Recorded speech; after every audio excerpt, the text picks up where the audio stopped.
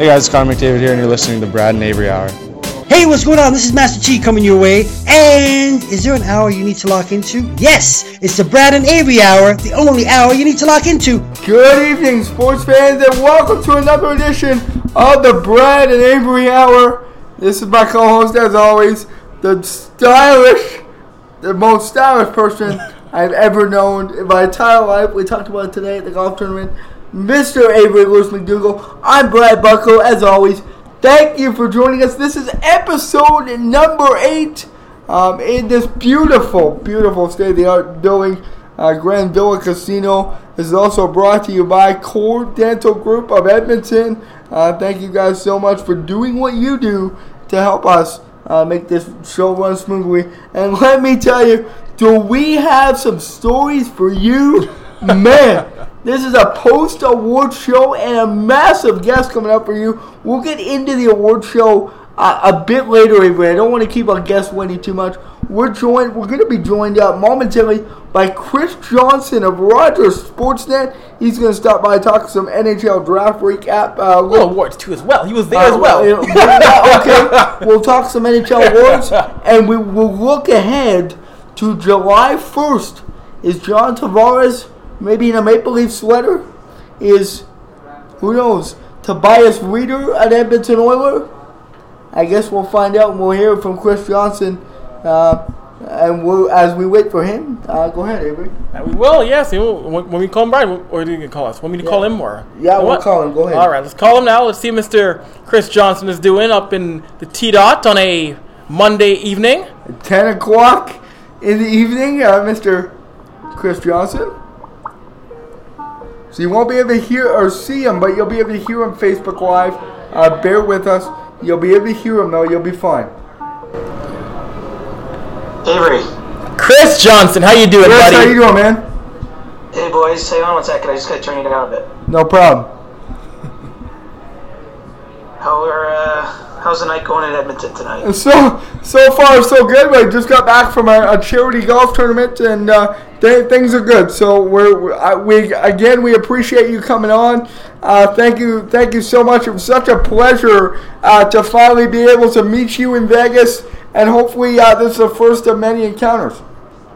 Yeah, it's great. Of course. And of course, Chris, knowing you for about, I would say now 3 years, were you surprised to see me in Vegas at all for the awards, Chris? No, Avery, you're the kind of guy I'm never surprised. You always just seem to turn up everywhere. Doesn't matter what city or what event, so I'm never surprised to see you. He's like Waldo. He just shows up wherever. Great way of putting it, I feel like he can do like time travel or something. He just closes his eyes and he magically appears. So, Chris, I guess we'll start with the awards then, because that's where this all began. I mean, for you, was there any surprises at all, or do you think the award show for you went quote-unquote planned and as planned? Well, I think I was going to be a little surprised with the Hart Trophy no matter what, and I sort of viewed that one as a very close race between Nathan McKinnon and Taylor Hall, and on my ballot itself, I had McKinnon a bit ahead of Hall, and I sort of thought it was going to go that way. But I was more than happy, of course, to see Taylor win. I think he's deserving of it.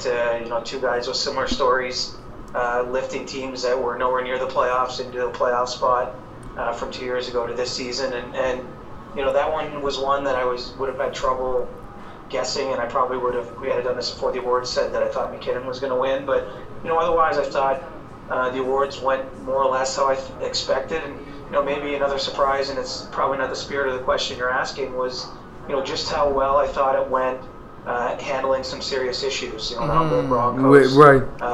The kids from Marjorie Stoneham, and then the victims of the Las Vegas terror attack from October 1st, and usually that event is just kind of goofy, and there was elements of that, of course, but I thought the NHL did a great job of managing some heavy topics, but doing them justice and kind of keeping the spirit of the awards intact. Now, of course, I couldn't agree more, Chris. Of course, with the awards being in Vegas, of course, what were your thoughts on the hometown team cleaning up? You saw 3 Golden Knights winning awards, actually 4. You saw McPhee with GM of the Year. You saw Carlson win Lady Bing. You saw England win an award. And you saw, it was a big night for Vegas winning awards on back on Wednesday night, Chris. Well, it would have been a crime if you had an expansion team win its division, and they didn't get recognized with some individual hardware. And, absolutely. I think especially Gerard Gallant and George McPhee, two guys that were working on that team or working for that team before there was a team, before there were players, before the expansion draft. And it's hard to argue any GM did more than McPhee did because he built this thing from scratch, and they so far outkicked all of our expectations. And I think you similarly look at that for Gerard Gallant, that he took a team where guys are introducing themselves en masse on the first day of training camp, and they became the team, and the voting's done after the regular season, but they got within 3 wins of the Stanley Cup. I mean, it's just an incredible year, and William Karlsson was a breakout candidate. So I do think that was just, and it's kind of cool now that the awards, at least for a couple of years while they're still in Vegas, there's actually a team there, and so there was a lot of Golden Knights fans that were able to see their own guys pick up the trophies. You mentioned, at least for now, the awards in Vegas. We talked about it briefly in Vegas with Avery, and we just kind of bantered back and forth. But is it time for the NHL draft for the awards maybe to start moving around to other cities? Maybe we'll see, or maybe the draft and the awards share the same city. So, for example, you look at the draft in Vancouver next year. Maybe the awards in Vancouver, or you get what I'm saying. But is it time for the awards to move, or is Vegas kind of the home of the NHL awards? I think they have to move, and I think the league either has to have more separation between the awards and the draft, or just have them in the same city, because it's a real tough thing, especially for the GMs and the agents that want to be there for their clients or the players on their team, on a big night when they can win an award. But there's just so much league business that's happening at that same period. And basically most people flew out on Wednesday on red eyes to Dallas so that they could be in Dallas Thursday where there's a general managers meeting. Obviously trade talks getting going for those guys. And I think it's a lot to ask to have to travel across the country.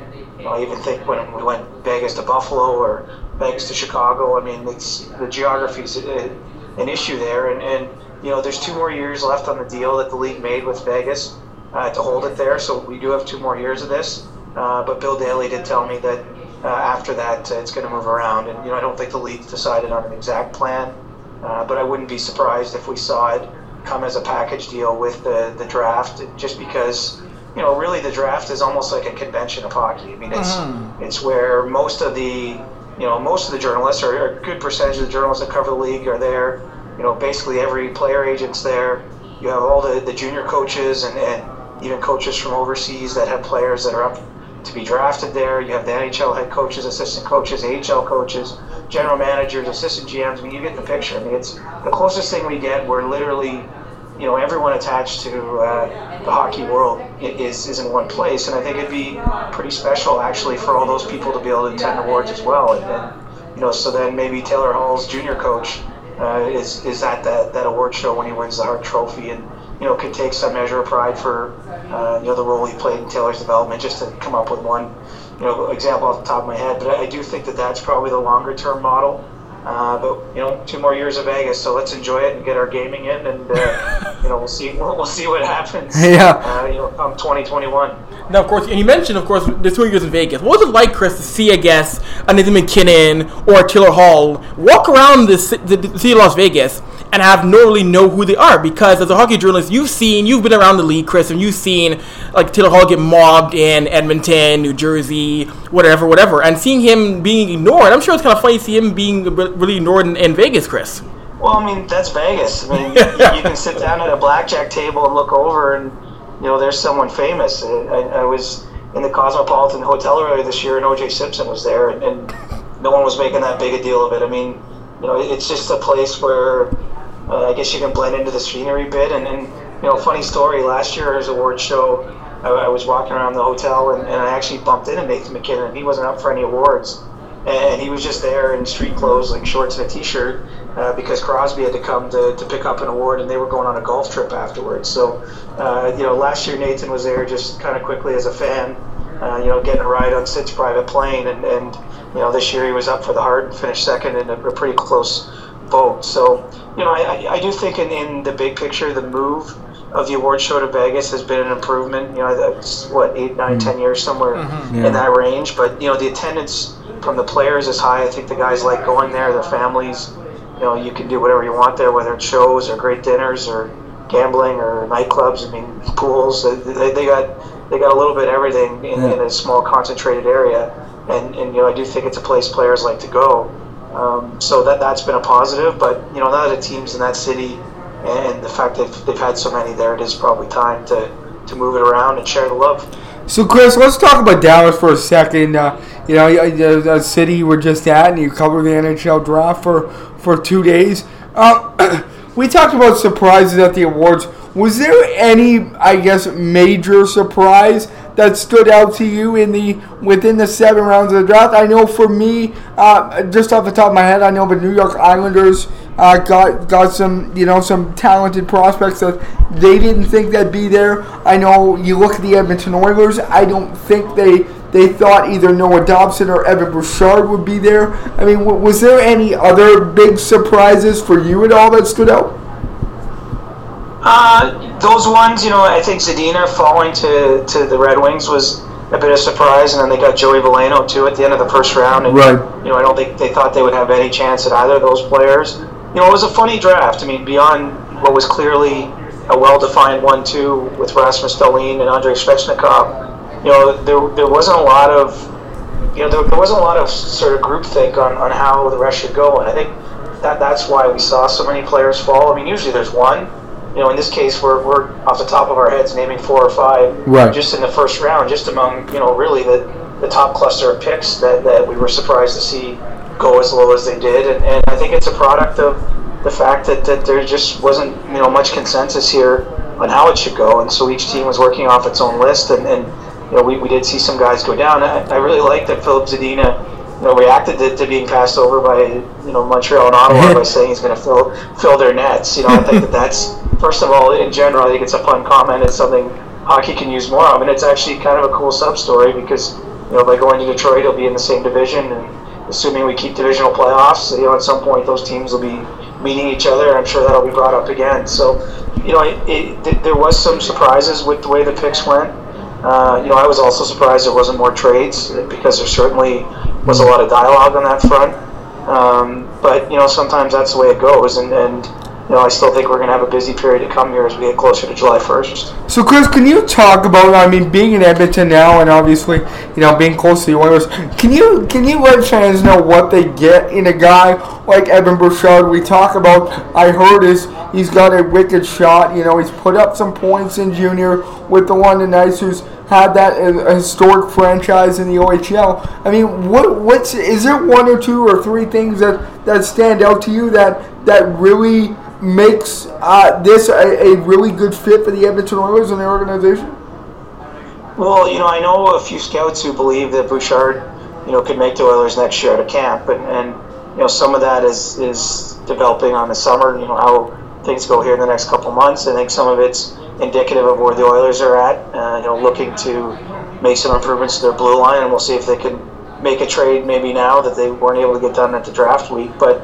It was a player that we didn't expect to be there for Edmonton's pick, and I think at one point the Oilers might have thought of trying to move up to get him, and then as things started unfolding, they got a sense that they were able to get him just where they were, and they ended up pulling onto that number 10, and so he's a player with tons of upside, and it's hard as a 18, 19-year-old defenseman to jump right into the NHL, so I'm not certain that he'll be playing for Edmonton next season, but I think it's a great pick for what that organization needs.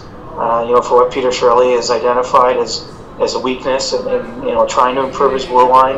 And man, what a bonus it'll be if it turns out he comes to training camp and they deem him ready to jump into the lineup. Just because it's hard to find what he brings. I mean, he'll be on a cost controlled deal, and if he helps make them better, well. Making $925,000, I mean, that's good business in the cap world. It really is, Chris. And of course, what the Oilers, I know later on the draft day, they drafted Olivier Rodrigue, the goaltender. And right now, the Oilers crease for the future is a bit crowded. You have Olivier Rodrigue, Stuart Skinner, Dylan Wells. I mean, right now, one of these guys will step up and be the goalie of the future. So who do you think out of that group will step up to be potentially Cam Talbot's backup among Rodrigue, Dylan Wells, and Stuart Skinner in your mind, Chris? Well, I have to admit I don't know enough about each of them to say who has a favorite, but I do think it's smart to have a few different players that way. I mean, goaltenders remain kind of the one position that I think teams still haven't totally figured out. From year to year we see goalies vacillate between being clear number one and struggling, and certainly there's not a real development pattern. In terms of how many years you need to develop. The same way, we see with skaters. I mean, Matt Murray is an example where he didn't have a tremendous junior career, didn't play for Canada at the World Juniors, and yet he's winning 2 Stanley Cups by the age of 23. And, most goaltenders have to spend time in the AHL and don't, get much action, prior to that age. I mean, it's a very unpredictable position. And so when you look at how you want to build your team, I don't think it's a bad thing to have a few guys, at the lower levels and kind of let the math sort itself out. Whichever one, performs more consistently, whoever puts up better save percentages over time, I think that there's almost an economy to that. I mean, the problem, of course, being you can only play one at a time. But when you see them, I do think they kind of sort themselves out that way. So I don't know enough about those individuals, Avery, but what I can say is that having a group, it's a way more likely you're going to find what you need in there because, goalies are voodoo. I think that's the saying I've seen thrown around Twitter, and it really is true. I mean, sometimes when you get the guy like Scott Darling, he turns out, as Cam Talbot did in year one in Edmonton, and in other years, Scott Darling, can't handle being a number one. I mean, it really is just all over the map, and you've got to give these guys some time. So I want to look ahead quickly, and we'll let you go here in a few minutes. I want to look ahead to July 1. I mean, every year I think there's a lot of hype around July 1, and it's going to be, this year's the year, it's going to be busy, there's going to be action, there's going to be this, there's going to be that, there's going to be this, and then there's a bit of action and not much panned out. There's some signings here and there, and then it's not really exciting. Now, do you expect this year to be different, or I mean, is it really hard to gauge the action? You looked at and you touched on the amount of trade talks of the draft that really didn't come to fruition, that could potentially become something. Do you expect it to be a busy week to 10 days? Well, I hope it is. I think that's the most sincere way I can answer that question. It's tough to know, and I do think that there's a huge amount of trade talk. I mean, we're not really dealing with a very high-end class of free agents, especially now that John Carlson's re-signed in Washington. Right. John Tavares still may or may not be leaning towards a reunion with the New York Islanders. So if the only two kind of blue chip players that were going to be on the market at all are off it, before we get to July 1st, I do think that the possibility for those trades goes up a bit. And we have some legitimate, if not quite star players, certainly notable players on the market. Guys like Artemi Panarin, Jeff Skinner, Max Pacioretty. I think that there's a lot of teams out there looking for scoring help, and there's a couple have struck out now on Ilya Kovalchuk. Boston, San Jose, and Vegas were the three runners up there, and trying to get his services. San Jose and Boston are both involved in the Tavares talks, and if they don't find a home, for him with them, I mean, they're two teams that still have holes, and I think that they're going to be motivated, and maybe the answers for them aren't on the free agent market because there's not a ton of guys that fit those needs. I mean, unless they want to go to a James Neal, maybe in Boston's case, go back to Rick Nash. But they might decide at that point that a trade is the best way for them to improve. So, I do think that there's a bit of an undercurrent here of a possibility for those moves. But you're right. Your observation is correct. That often we get a little ahead of ourselves. We pump it up. We get excited, and it disappoints. And I don't want to be guilty of that here. But I think that there's a lot of teams that have a lot of cap room because the cap went up by $4.5 million, right. And I think that they have a lot of incentive to add, and I hope it is a busy period because for me, this is as much fun sometimes as the games. It's just seeing, how the start of the silly season starts. Exactly, I couldn't agree more, Chris. I heard now rumors that there's the talk that James Neal was having issues re-signing with the Golden Knights. Are you kind of surprised that James Neal is testing the waters now and really considering, I may want to go somewhere else and not really stay in Vegas? Because if I were him, why would you really want to leave? You become a franchise here or there. You might get good money, but I guess if you're James Neal, why not test the waters and try and see who else can be your suitor, I guess, for next season going forward, Chris? It's all about the Benjamins, brother. I think that at James' stage of life, he's only going to have. This might be the last chance at this. Where he's still in somewhat of demand, and I think what he's seeking, even more than money, is security. Right. And one thing Vegas has really prioritized. I mean, by starting the way they started, they didn't really have any bad contracts. They took on a couple deals, Mikhail Grabowski, David Clarkson, guys who were injured, but they didn't have what I would deem to be bad contracts, weighing them down the way most other teams have accrued over time. And I think that they really want to protect that fact. And the way they've decided they can do it is by holding firm and not giving out long-term deals to guys into their late 30s. And, James Neal, I don't think they want to go longer than 3 years with them, to be honest. And he's probably going to get 5 years from someone on the open market. And so, I do believe it's a straight decision, to try to lengthen out his career, to try to get a few more dollars guaranteed to him, and he's earned the right as being a UFA. But I'm with you in a sense that I do know he really liked it in Vegas. He had a great season. He scored something like 4 of their first 6 goals in franchise history, including the first goal. And I know he became quite close to Bill Foley, actually, the owner of the team, who was very involved. And at one point, James Neal was going down to California on an off day to Bill's. He's got a wine business and going to the vineyard there, and I think it was a great fit for him in Vegas. But it's so tough. I mean, it's even for guys like us, it's hard to evaluate because we hopefully not would get careers into our 50s and 60s, and for these guys, getting to 33, 34 in the league now is a real achievement. You're only seeing that out of the absolute best of the best. The guys like Joe Thornton or Jaromir Jagr. I've done it. Marty St. Louis did it, but it's really hard to get past 30 in this league. It's just gotten younger and younger, and the skill levels increased. I mean, it's made for fun hockey. But I think when you're at the stage of life that James Neal is, he's just being very honest with himself that he's got to try to get the best long-term deal he can get, because it might be his final deal as an NHL player. So, Chris, last one for you, and we'll let you get to bed because we know it's late in Toronto, and you need your... And I'm getting old. Is that what you're saying? No, you need we all need our beauty sleep. Hey, I'm the same way. We need beauty sleep. What's the process like for you during this time? After the draft, gearing up for July 1st, are you in touch with agents? Are you in touch with players? Like, how does... For you, what is a July 1st and so on look like in the mind of Chris Johnston? Are you constantly on your iPhone, your BlackBerry, your computer, in touch with certain, parties or individuals, or really how does that work for you? Well, if I'm being honest, I'm a pain in the ass right now. Probably don't put your magic there, and part of the job I do is just being persistent and trying to keep in as active of contact with people as you can. It can be tough. I mean, especially for the agents. Some of them have multiple clients that are going through interview periods right now, and those guys are working the phone on behalf of their clients and don't have a ton of time to help the media out too much.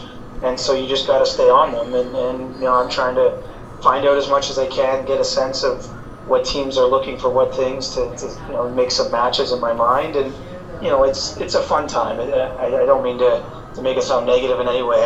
I quite enjoy it, but it's busy, and especially when you get to the draft, I mean, your head's spinning because at every moment you're bumping into someone, and so you have to think, what can I ask them about? You have to be sort of quick on your feet about trying to get pieces of information, little morsels from them. Right. And I can tell you, my wife gets quite annoyed with me because I insist on having the notifications on my phone, so every text and email is a beep, and she said as soon as free agency's over you got to turn those off because she wants a little bit more quiet in the house. But I've got the pass for a couple more days to be going crazy on the phone, and then hopefully it slows down into July. But honestly, it's a lot of fun. I'm really grateful and lucky to get to do what I do, and when you're just trying to get news out there, you're trying to tell people as best as you can what's going on behind the scenes, and the one thing about the interview period is we tend to know by the time it gets to July 1st. We're not there yet. It's just opened up, but we tend to have a pretty good idea who's heading where, because I think it's brought some order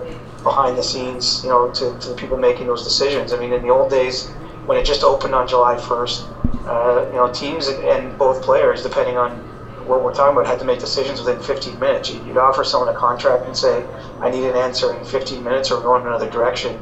And it was, far more of a scramble, whereas I think this has brought some order to the process for the people that go through it.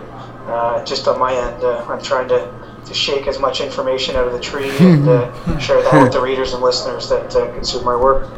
Hey, Chris, we appreciate you, and we're so grateful for this opportunity and your support and your friendship. I hope you had fun, man. Let's do this again very soon, and best of luck this week, and hopefully we'll be in touch this summer. Awesome, boys. You guys are doing great, and I'm happy to come on anytime. All right, thanks so much, Chris. Thanks, Chris. Thank you. Awesome. Chris Johnston. All right, guys, that was Chris Johnston of Rogers Sportsnet, hockey insider, hockey writer, hockey reporter, really the jack of all trades with Sportsnet. Incredible stuff. He literally, we had a guest lined up in studio. He literally came on, kind of flash in the pants. He wasn't sure if he was able to do it due to some things at home, and he made it work. He made it happen. So we're here, and he did it. So we're so grateful for Chris to be able to do that, and thank you again so much for that. Now, Chris is one of the gems of the sports world. I first met Chris about 4 years ago at an event called Puck Talks in Toronto. And the best part is Chris approached me first. I was like, hey, I saw you around certain events. What's your name? Like, that's the kind of guy Chris is. Yeah. He'll go up to a young reporter, introduce himself before you do at an event. You know what? That's what you got to do. Everybody's here to help each other. Yeah. Nobody's trying to step on toes. Everybody's trying to get, something in that piece of info or that interview clip or whatever it may be. So it's fun. And Chris is a good guy to have in our corner. So, again, thank you so much for that. Really Now, quickly, we'll move forward. We'll do a quick show here tonight. Quickly, we'll talk about our experience in Vegas. Well, it was quite the 48 hours as Brad's here dying on me. Excuse me, sorry. I lost air there for a minute. What an experience it was. It truly was. Again, we did a video in Vegas, but I want to thank everybody involved. Granville Casino, Core Dental, Ryan Rashak, Gene Principe, the guys that have really, Louis DeBrus, the guys that have really stood behind us and supported us since day one. So thank you guys so much for that. Avry, it was fun being in the room with you, and bunking with you. It was fun, and we were roommates for a couple of days. Yes, we were. We stayed at the MGM Grand. This guy eats like a hippo, like an elephant. This guy friggin' 10 meals a day. 1 meal a day. I couldn't believe this guy. 10 meals a day. We get home, and he's ordering room service at 4 or 5 o'clock in the morning. You know how hungry I was? Man. Dude, we went to the awards. Ate there. I was hungry again. Did a video after the awards. I went to the after party, which was lit, but there's certain things we won't say too much about. We'll limit that. Hey, I will tell you one thing, though. The one thing I'll tell you about that, hey, Lindsey Vaughn, she just about broke my hands. No, like, she came back in a cast. Lindsey Vaughn, that was if great. You've seen on our Facebook, there's a picture of myself, Brad, PK Subban, and his girlfriend Lindsey Vaughn, Let Me Go Medal downhill skier. And no, like, her grip was wow. Of any athlete. Oh yeah. We've had a ton of athletes, but that was the strongest handshake ever. That was, yeah. But I guess just Brad, the awards were fun. And I guess we did the red carpet as well too, and being on the red carpet, that was the who's who of the hockey world in terms of players, media, celebrities. Colin Hanks is there as well. Linda, the original Wonder Woman. Yeah, Linda Carter was on there. Linda Carter was there as well. Alexander Ovechkin, you name it, they were there. Yeah, and we. Great. I don't know if you've listened already. A one-on-one interview. Connor McDavid, Brian Boyle. McDavid was incredible. Thank you. And we're gonna post it. We're gonna post it by tomorrow. Our interviews with Kevin Cheveldayoff and Gary Bettman. Yes, you heard that right. Yes. We interviewed Gary Bettman. Your boy's got Gary Bettman. You heard that right. Although the one guy I wish unfortunately we were running a little bit behind schedule. One guy I wish we did get was Willie O'Ree. When we got there, he was leaving in the red carpet, unfortunately. I want to talk about Willie O'Ree for a minute, and you're very candid about this, so I'm going to tread lightly. Willie O'Ree in the Hockey Hall of Fame. We'll find out tomorrow. For me, he's got my vote. This is a guy that needs to be in the Hall of Fame. Correct me if I'm wrong, Avery. He is the only. This is the only sport, the National Hockey League, that has not inducted a black man. Am I correct? No, the birth of the color barrier is interesting because the color barrier was technically broken by Henry Marshall, the first native player. But yeah, the first black man in basketball, baseball, and football are on the Hall of Fame. Hockey? No. It's been 60 years since Willie O'Ree's first game in the NHL. He's done so much for the game off the ice, on the ice, and no induction? Yeah. You kidding me? Yeah, I'm going to tell you, and this, I don't want to sound morbid here. Why does the NHL wait till somebody dies to induct them? Well, not NHL. It's more Hall of Fame. You look at Pat Burns. Pat Burns was the same thing. He should have been in the Hall of Fame long before everything happened, right? And now you look at Willie O'Ree, and he's not getting any younger. I think it's time to induct this man before, it's too late. He should have been in 25 years ago. He really should have been. I agree with you, and I couldn't agree more. This guy's a pioneer. No, and people want to say, oh, look at his NHL numbers. This is not the NHL Hall of Fame. This is the Hockey Hall of Fame. He had one of the most storied minor league careers of all time. Yes. Vladislav Tretiak is in the Hall of Fame. Vladislav Tretiak played 0 minutes in the NHL. He's a Hall of Famer. Yeah, it's... to be honest, I don't know what they're waiting on. I don't know.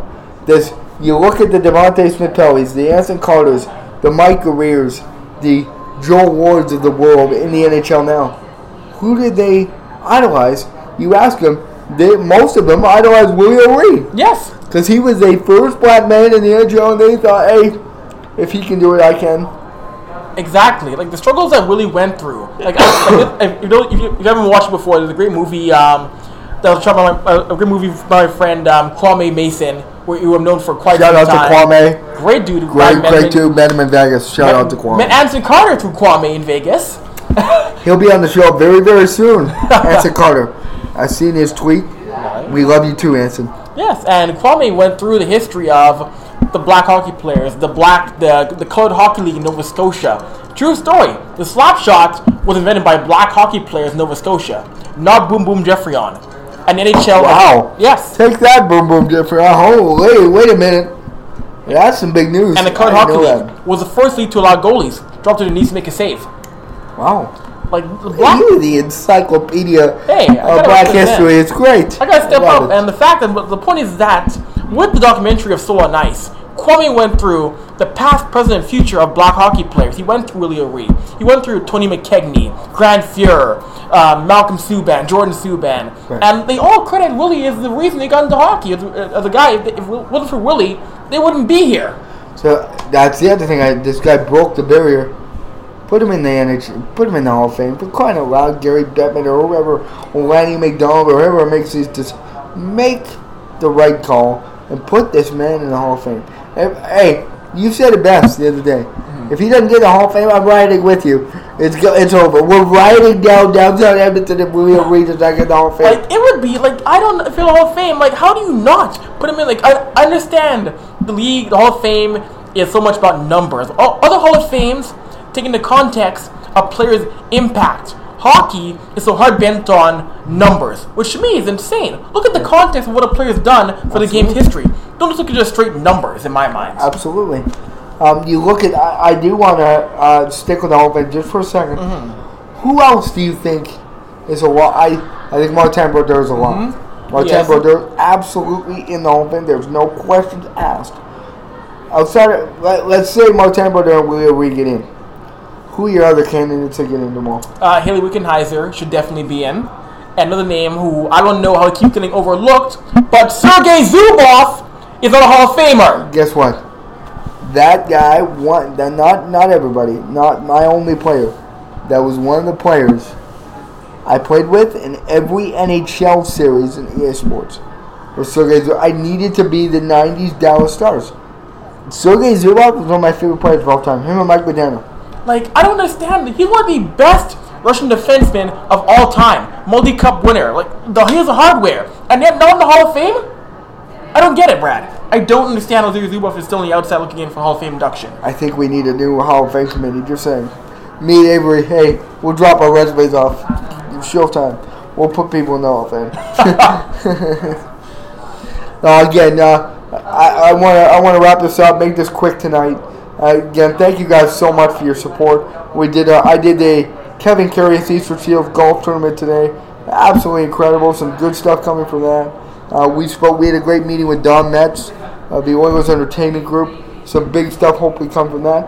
I also had an announcement for you, sir. Yes. And we see our friend Barry Peterson, a big fan of the show. He's got connections with the Alberta Podcast Network in Alberta. Okay. And they want to meet with us to have a show on their network. Well, is that so? So we're going to do that, and we're going to link that up hopefully in the next couple of weeks. Again, shout out to Barry for that one, and thanks for the hookup. Again, we'll keep you posted on what happens next week, guys. You're not going to want to miss. I will announce it so people are prepared and ready to roll. I just texted him. I got a text back. We are confirmed. We are ready to rock. Gene Principe live in studio right here in Grand Villa Casino. The man, the myth, the Italian stallion, our friend Gene Principe, live in studio again next week. 8 o'clock Monday. Be here. Be square. Thank you guys so much. See you next week. Again, thanks. Core Dental, Grand Villa Casino, Raymar, Shaq, Amanda, all those guys at Core Dental and Grand Villa again, man. Thank you guys so much. I know I said it a few times. I'm sorry. Avery, it was a pleasure, man. See you guys next week, 8 o'clock. We're out. Thanks. Hey, gang, don't go away just yet. This past weekend, I sat down with one of the original Much Music VJs, the legendary, the iconic Master T, before he emceed the Soundtrack Music Festival here at Edmonton this past weekend. Check it out. We had a blast talking about his career, college basketball, the World Cup, and so much more. All right, ladies and gentlemen, what is up? What is up? We are here with a segment for the Brad and Avery Hour, and I'm sitting in a hotel room in the Chateau Lacombe with someone who I know well. Before I was even born, he knew my parents. If you grew up in the 90s, 80s, early 2000s, you know his name, you know his voice, you know his look. I'm sitting down here with the one and only Tony Young, a.k.a. Master T, the legendary Much Music VJ. Tony, how you doing, buddy? What's Thanks up, for being baby? Brad You and good? Avery Hour. Good, You're man. You're looking good. And you've been raised well. just by that intro alone, you're good. Thank you. So, I'm sure people are going to listen to the podcast wondering, what is Tony Young doing in Edmonton? So, Tony, why don't you tell people what you're doing here in Edmonton? I was invited out here to be the MC for the Soundtrack Music Festival, Volume 1, which features Goo Goo Dolls, TLC, Mace, Blind Melon, Eve 6, plus a few other 90s groups. And, you know, it's great. It's exciting to be back in Edmonton, and I haven't been here for a number of years. But it's also amazing to be, to be the MC of, such a huge show. And just the fact that, these groups are, no disrespect to Edmonton, that these groups are all coming out here to Edmonton, right, to bring back a whole bunch of 90s memories. And that would have been when Much Music was really, really and truly in their heyday. And I got to give a shout out to Brennan for inviting me out here, and I really and truly appreciate it. Of course, I'm for yourself. It does feel good that people are saying, let's do this kind of event, and hey, have Master TMC, because for so many people who are, I would say about 25 and up, you were the voice, you were the face of music in this country for a very long time. Yeah, you know what? I mean, it's a good feeling, and now that I'm older, you embrace it more. You understand, what your role was. And for me, it was one of the most important things for me was actually to get out of Toronto. And once you got out of Toronto, you really got a better understanding of what was out there nationally and what Much Music meant to people. And even to this day, it was a pivotal network for people's teen years. I mean, that's where they got music. That's where they found out about fashion. They found out about culture. They found out a lot of things and recorded a lot of it on VHS tapes. So yeah, much music was really, really powerful in terms of now what is known as social media. Social media was much music. That's what much music was to a lot of people. Yeah, it really was. And of course, for yourself, knowing your journey, I know you didn't really want to be an on-air host. Like you were dreaming you want to be an actor, and then Yes. you're a camera guy, and Right. then and then you were on air as one of the very first VJs. And like, what was it like seeing much music go from this smaller music company to becoming this juggernaut that is known worldwide? Well, you've done your research. I mean, as long as I've known you, I'm like, man, you've done your research. Yeah, you know what? It was amazing because, when I started back in '84, I was a videotape operator. So I was behind the scenes putting in all the music videos. And then I became, as you said, a cameraman. And then, it was Moses Neimer who said, hey, you know what? I think you got some talent. I want you to be, I want you to be a VJ. And I was also doing some acting as well. And I'm like, no, I don't want to be a VJ. I'm not, I'm not handsome enough. I'm not good looking enough. But yeah, at the same time, I wanted to be an actor. So it's kind of confusing. But then I eventually got the nod. I created a show called Extended Mix. We did a pilot for it, and it was called Extended Mix, and I created my co-host, which was Roxy, which was my wife's voice put into this keyboard, and the show just took off. Like it was just. I think it was the level of my acting frustration because I did all these characters. I did a Scottish character. I did like a Barry White character. I did all these different characters from my days of being a frustrated actor, and I incorporated it all into what I believe was a very unique program, and it really caught on very, very quickly. I mean, I was doing the show 2 weeks on Much Music, and after 2 weeks, the head of sales came to me and said, "Hey, how are you?" And he's smiling at me. I'm like, "What are you smiling at? I barely even know you." And he's like, next week you're gonna have a sponsor." I'm like, "Really?" And it was Mars Bar. Mars Bar jumped on the show, and to get a big national sponsor like that was, at the time, it was like, okay, whatever, but it was huge. That's incredible. Yeah, so it was pretty cool. And of course, your shows must be they're innovative, they are funny, they have personality, and of course, for yourself, you're one of the first black men to be on TV nationally at any platform, be it in news, be it in music, be it in sports. You were the person who was known to be as the first real prominent black man on TV in this country, Tony. Yeah, and I got to give it up to Michael Williams. He was there too. For sure. And there's no choice. Yeah, he was there. But I think for me, what the difference for me was the fact that I knew I was black, and I was never afraid of letting people know I was black. And when you came and watched my show, it was a black music show. Yes. I had at one point we had a clothesline behind me, and people were saying, "Well, what's that?" People in Toronto actually came up to me and said, I called my wife one time and said, "What's that clothesline doing on behind you? It's such a negative image for black people." And my wife said, "Are you looking at the messages that are on those T-shirts?" We had messages from at the time in the '90s. There was a real political messages that were placed on T-shirts. So there was anything from showing black strength, showing black culture. T-shirt companies like Two Black Guys, Nubian Classic, and they all promoted the fact that strong black images, black messages. That was the days of Public Enemy, and there was a real social consciousness. And so I was aware of it, and what was amazing was people used to send messages and at the time write letters and say, "Hey, you know what? What's that T-shirt you had up there? I think it's great. And where can I get this T-shirt?" And we eventually opened up a store called T's Crib. That's where we actually housed all these T-shirts that had such positive messages. And yeah, at the same time, I was never afraid to invite and talk to guests at Black History Month and share our culture and talk openly about our community and let young black kids know that, hey, I'm out there. Am I your mentor? No. Am I a black face that you can have the ability to look and embrace? Yes. And so it was definitely positive, and it's still is moving through to this day as well. So I'm really blessed for that. No, really, you mentioned the black movement. Now you're seeing, of course, the people in America and Canada. You're seeing the black movements again. What are your thoughts on people like Don Glover and Kendrick Lamar having music videos and songs that are very pro-black and very pro-black rights now in 2018. What are your thoughts on those guys? Well, I mean, there's a lot of movements that that are Black Lives Matter.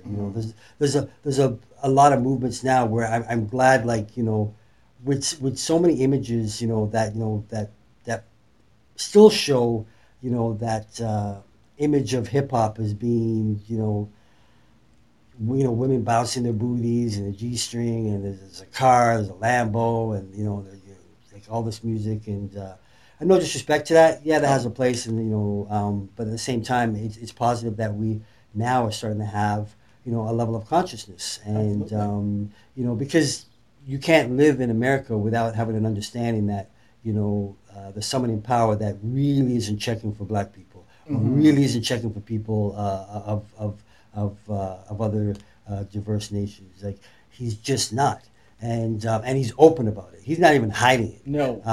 And as he opens it opens up a lot of other people to go, hey, well, I'm against black people, and I can openly say that because Donald says so. We have to have a level of understanding and connection as a community as well, and I think that's what you're starting to see, where these artists are like, hey man, it's great to put out this music, but we also want to touch and enlighten people about who we are as a people, and enlighten people in terms of what's going on in the country as well. Yeah, absolutely. Couldn't agree more. Of course, people are going to wonder, hey, what's Steve been up to since 2001? Like, what have you been up to? I know you're behind the scenes more. Right. I know you're trained you're trained more to do work in front of the camera again. Right. So what have you been doing from 2001? I know what you've been doing, right. But people don't know what you've been doing since 2001. What have you been doing? Well, when I left March 2001, I ended up getting an album deal with EMI for EMI Records for a compilation album deal. So I had a six compilation album deal. So I put out I put out two records. One was a reggae compilation. Another one was like an urban compilation as well. And and so be it. The timing coming out around 2001 was like, hey, people have learned to download.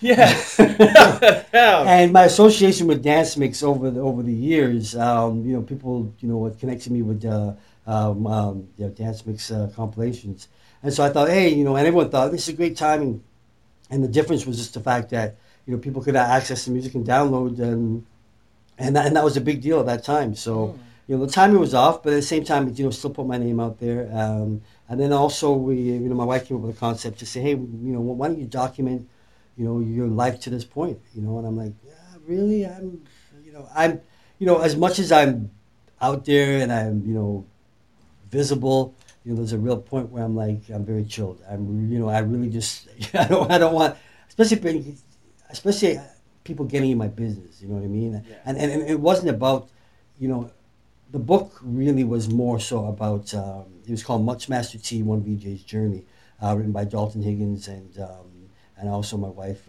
editing as well and writing. And that was that book really kind of was important to me because it really documented my life to a certain point, but it also kept up with the interviews, behind the scenes of the interviews, that people didn't really get an understanding of who or what goes into an actual interview.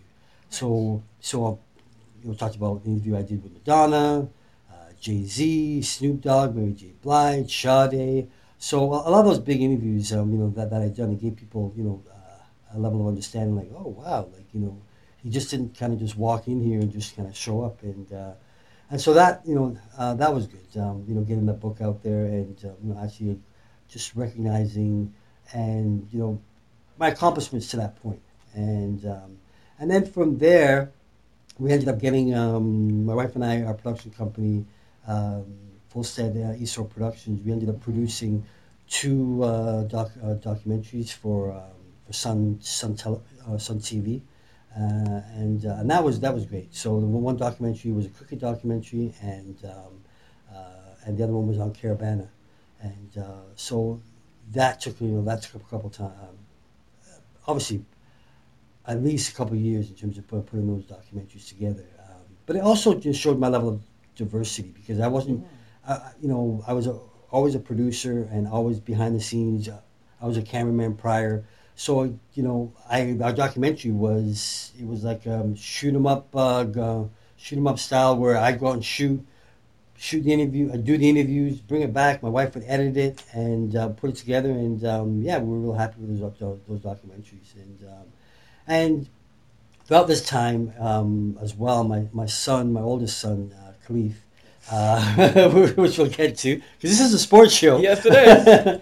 My oldest son, Khalif, was playing ball and playing basketball and playing at a real. He played obviously rep and he played for Ontario, played for Canada, and you don't realize as a parent just how much it really takes in terms of putting the level of support you have to give, to not even just transporting him around, but just the level of conversations and the level of support in terms of making sure he's okay and guiding him and making sure that the next move that someone has his intentions and not their own intentions so there was a level of support that my wife and I really had to put in there, and then.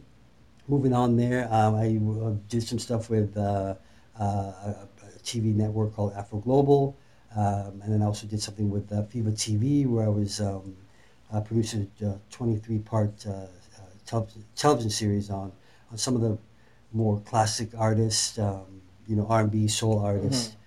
So I did that, and then now currently I've been here now for about 4 years, which is RX Music, which is a music curation company where we customize, the sonic sounds you hear in an environment such as the Chateau Lacombe or Hard Rock cafes.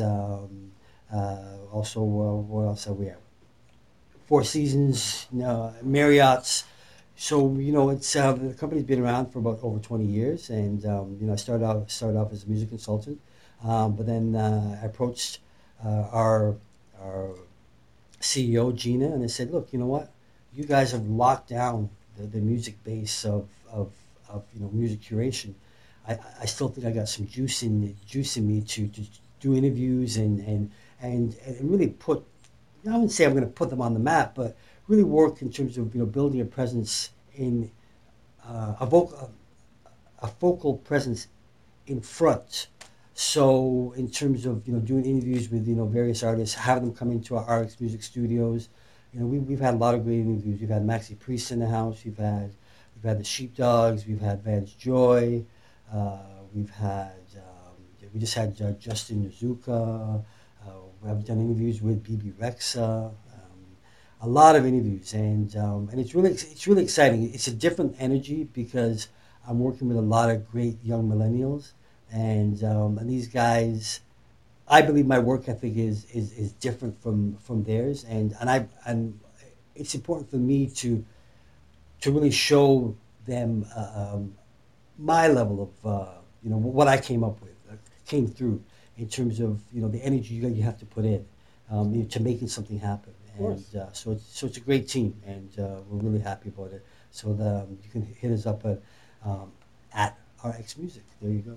Nice. Yes, in the past 18 years, you've not slowed down one bit. You may not have always been on camera, but you certainly have not slowed down at all. Of course, you mentioned your son Khalif. I remember being in your driveway, playing ball with Khalif when he was, 14, 15, already 6'2", already I couldn't handle him, and now he's playing for Providence, power forward, 6'9", 260 pounds, and seeing him now in his third year at Providence. What are your thoughts on the proud dad? You mentioned him playing rep ball, playing for Ontario, playing for Canada. What was it like seeing your son playing in March Madness and being featured on Fox and CBS? What was it like watching him play at a top college basketball school in the States? Well, it's very surreal. It really is a surreal moment. It's like like even back in the day, my wife loved college ball, and she used to watch March Madness all the time, and I watched it when I was in college as well. And and I gotta give him a shout out because he's been working very hard. So now he's about 245. So he's leaning up. They worked out this summer with Canada basketball. Shout out to Michael Meeks and the whole Canada basketball team. So he's it is a very surreal moment because when you have kids, you want your kids to achieve their dreams. Of course. And and every year he gleans and grabs another piece, and a level of understanding in terms of what he has to do, and something we can never teach him. So he knows going into his third year what his role is. He understands that he has a pivotal role, especially in terms of guidance and support. Because he's going to be a junior. So, with that said, it's something where he has to understand, yes, it's about basketball, but it's also what his knowledge and expertise can bring. And that's one thing I'm really proud of him for, because it is his level of understanding surrounding mentorship. He really can, if you want to listen to him, you're going to learn something because he's willing to give, almost to the point of almost giving the ball away too much in the beginning because he was this wonderful Canadian kid that would probably just pass the ball way too many times when you could have shot. But that's a daddy thing. But but now he's going into his third year with a real strong and positive frame of mind, and I'm real excited and happy for him. Of course, I mentioned mentorship and make sure he's well rounded. Some parents would be like, okay, go into college.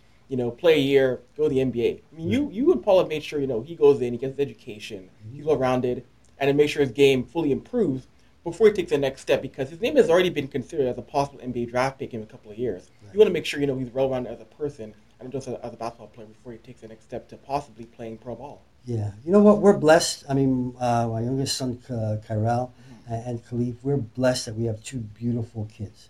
They're really, really, I believe they're really great great human beings, and yeah, I mean, in his sophomore year, talking to Khalif, we have our phone conversations, and he was talking about his, the business program, the business management he's taking, and just what surrounds that, and and he's one of these kids that when you're in college, people don't understand that you're still committed to to you're on a scholarship.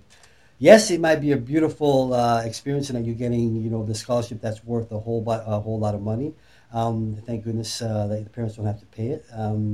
But at the same time, it's like there's a level of expectation. So when you have an assignment and you've just been playing in New York and your assignment's due the next day, you got to complete that assignment. Yeah.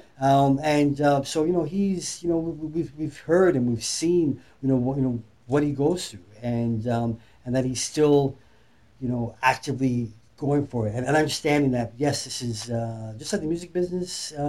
There's a business surrounding obviously sports and athletes. I think it was a real eye opener for him coming home this summer, was because training with Canada basketball was because he was playing with the pros, guys that are playing in the NBA currently, and guys that are playing in Europe, and and it's like Cleve he's like a sponge. He's like that fly on the wall, and he's gonna play hard, and he's not gonna back down to anybody. So he realizes I'm playing against some of these guys that are pros, and I'm still in here. Yeah. But at the same time, he's also listening to the fact that there's guys that are playing in Europe, and they're waiting all summer to find out where their next place they're gonna play. Mm-hmm. If they're playing in one of the guys who are playing in Sweden, he's waiting to find out where he's his next team is gonna be, right? So. So that is, that's an education in itself. You can't teach that. Like, even as a parent, what I've learned to do now is not be the parent in the car where me and Khalif after a game, man, we would battle. We would be a drawn up battle.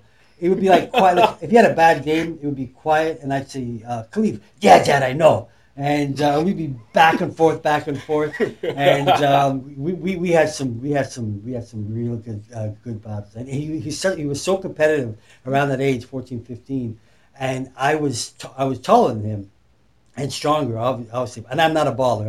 As you know, I'm a soccer player. But just my physical height and presence against him. Would I take him on and I beat him. One time he got so pissed he took the ball and threw it at our side window and busted our window because he lost. He was that competitive.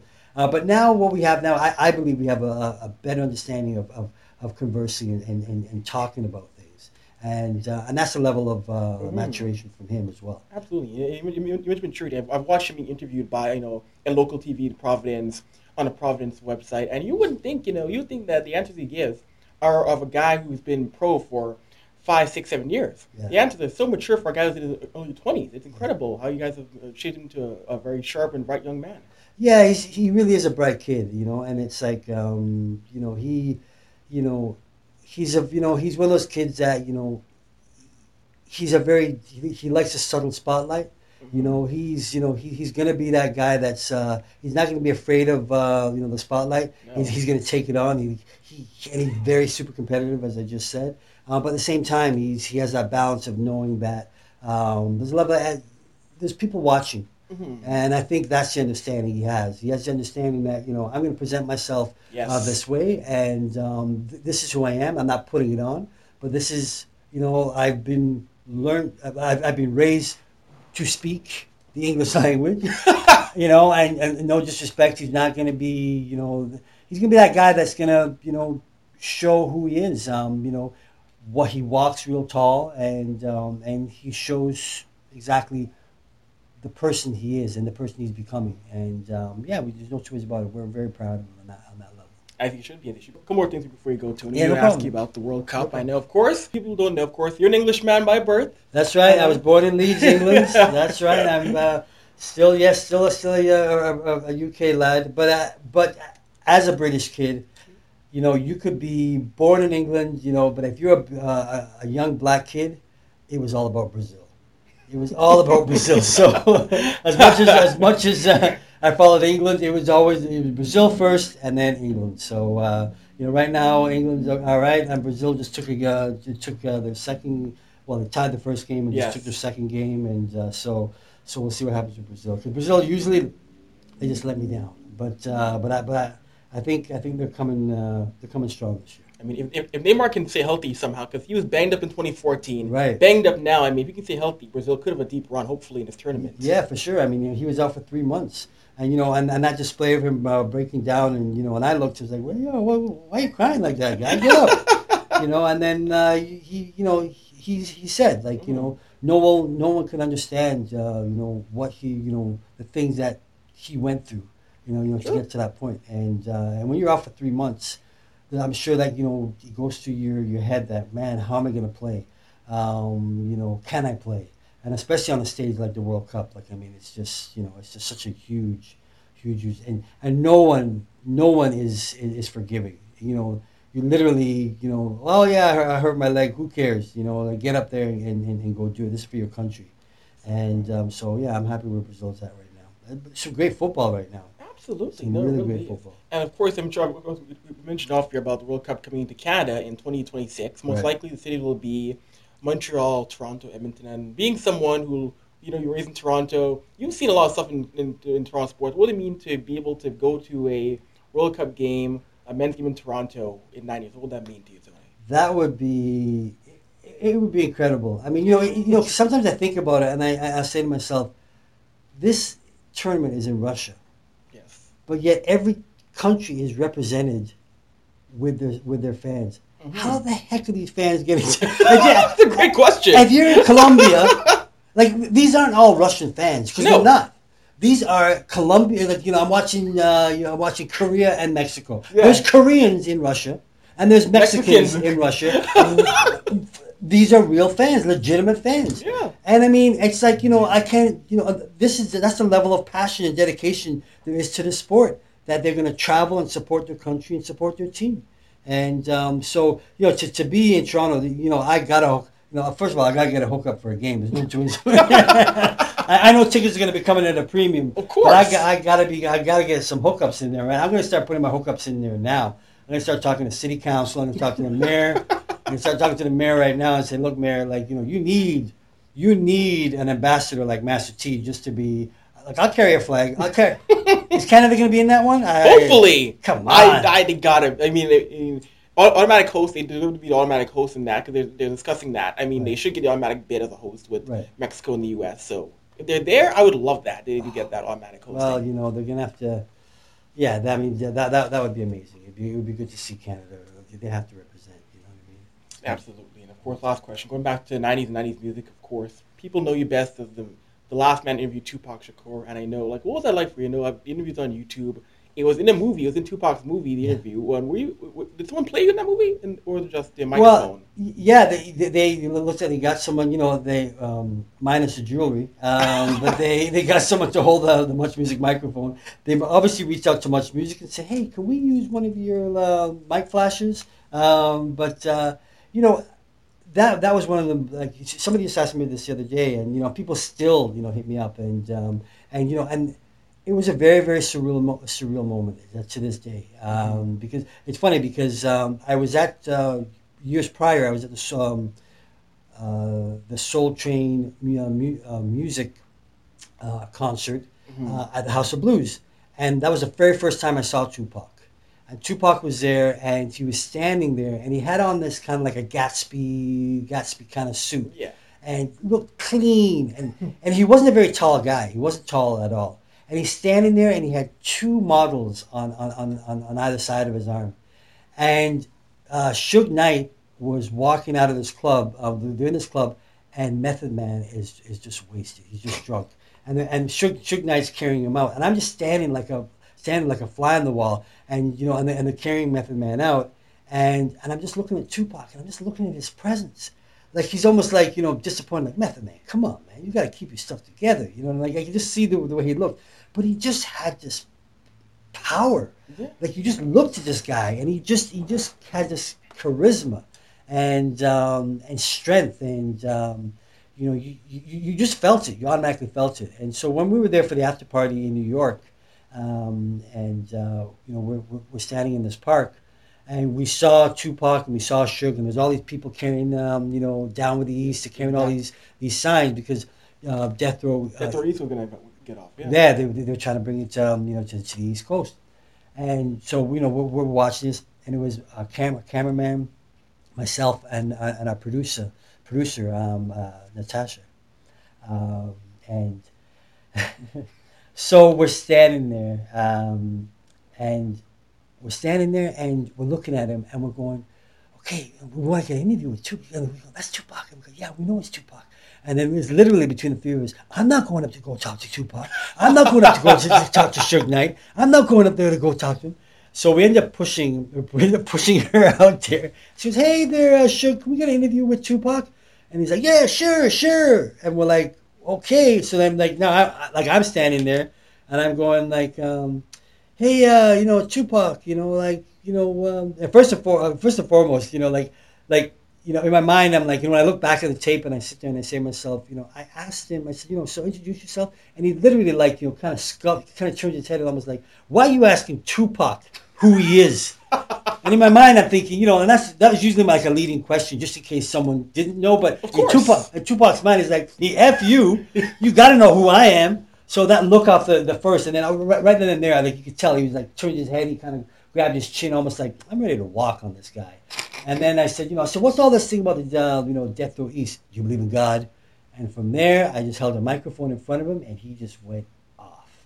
He just went into this diatribe, and I just stood there, and I gave him the dap at the end of it. But and then the most surreal moment was just knowing days later, he was executed. It's still, it was, very, very surreal moment. It's just like what? Are you kidding me? Yeah. It's very, very, very, very sad.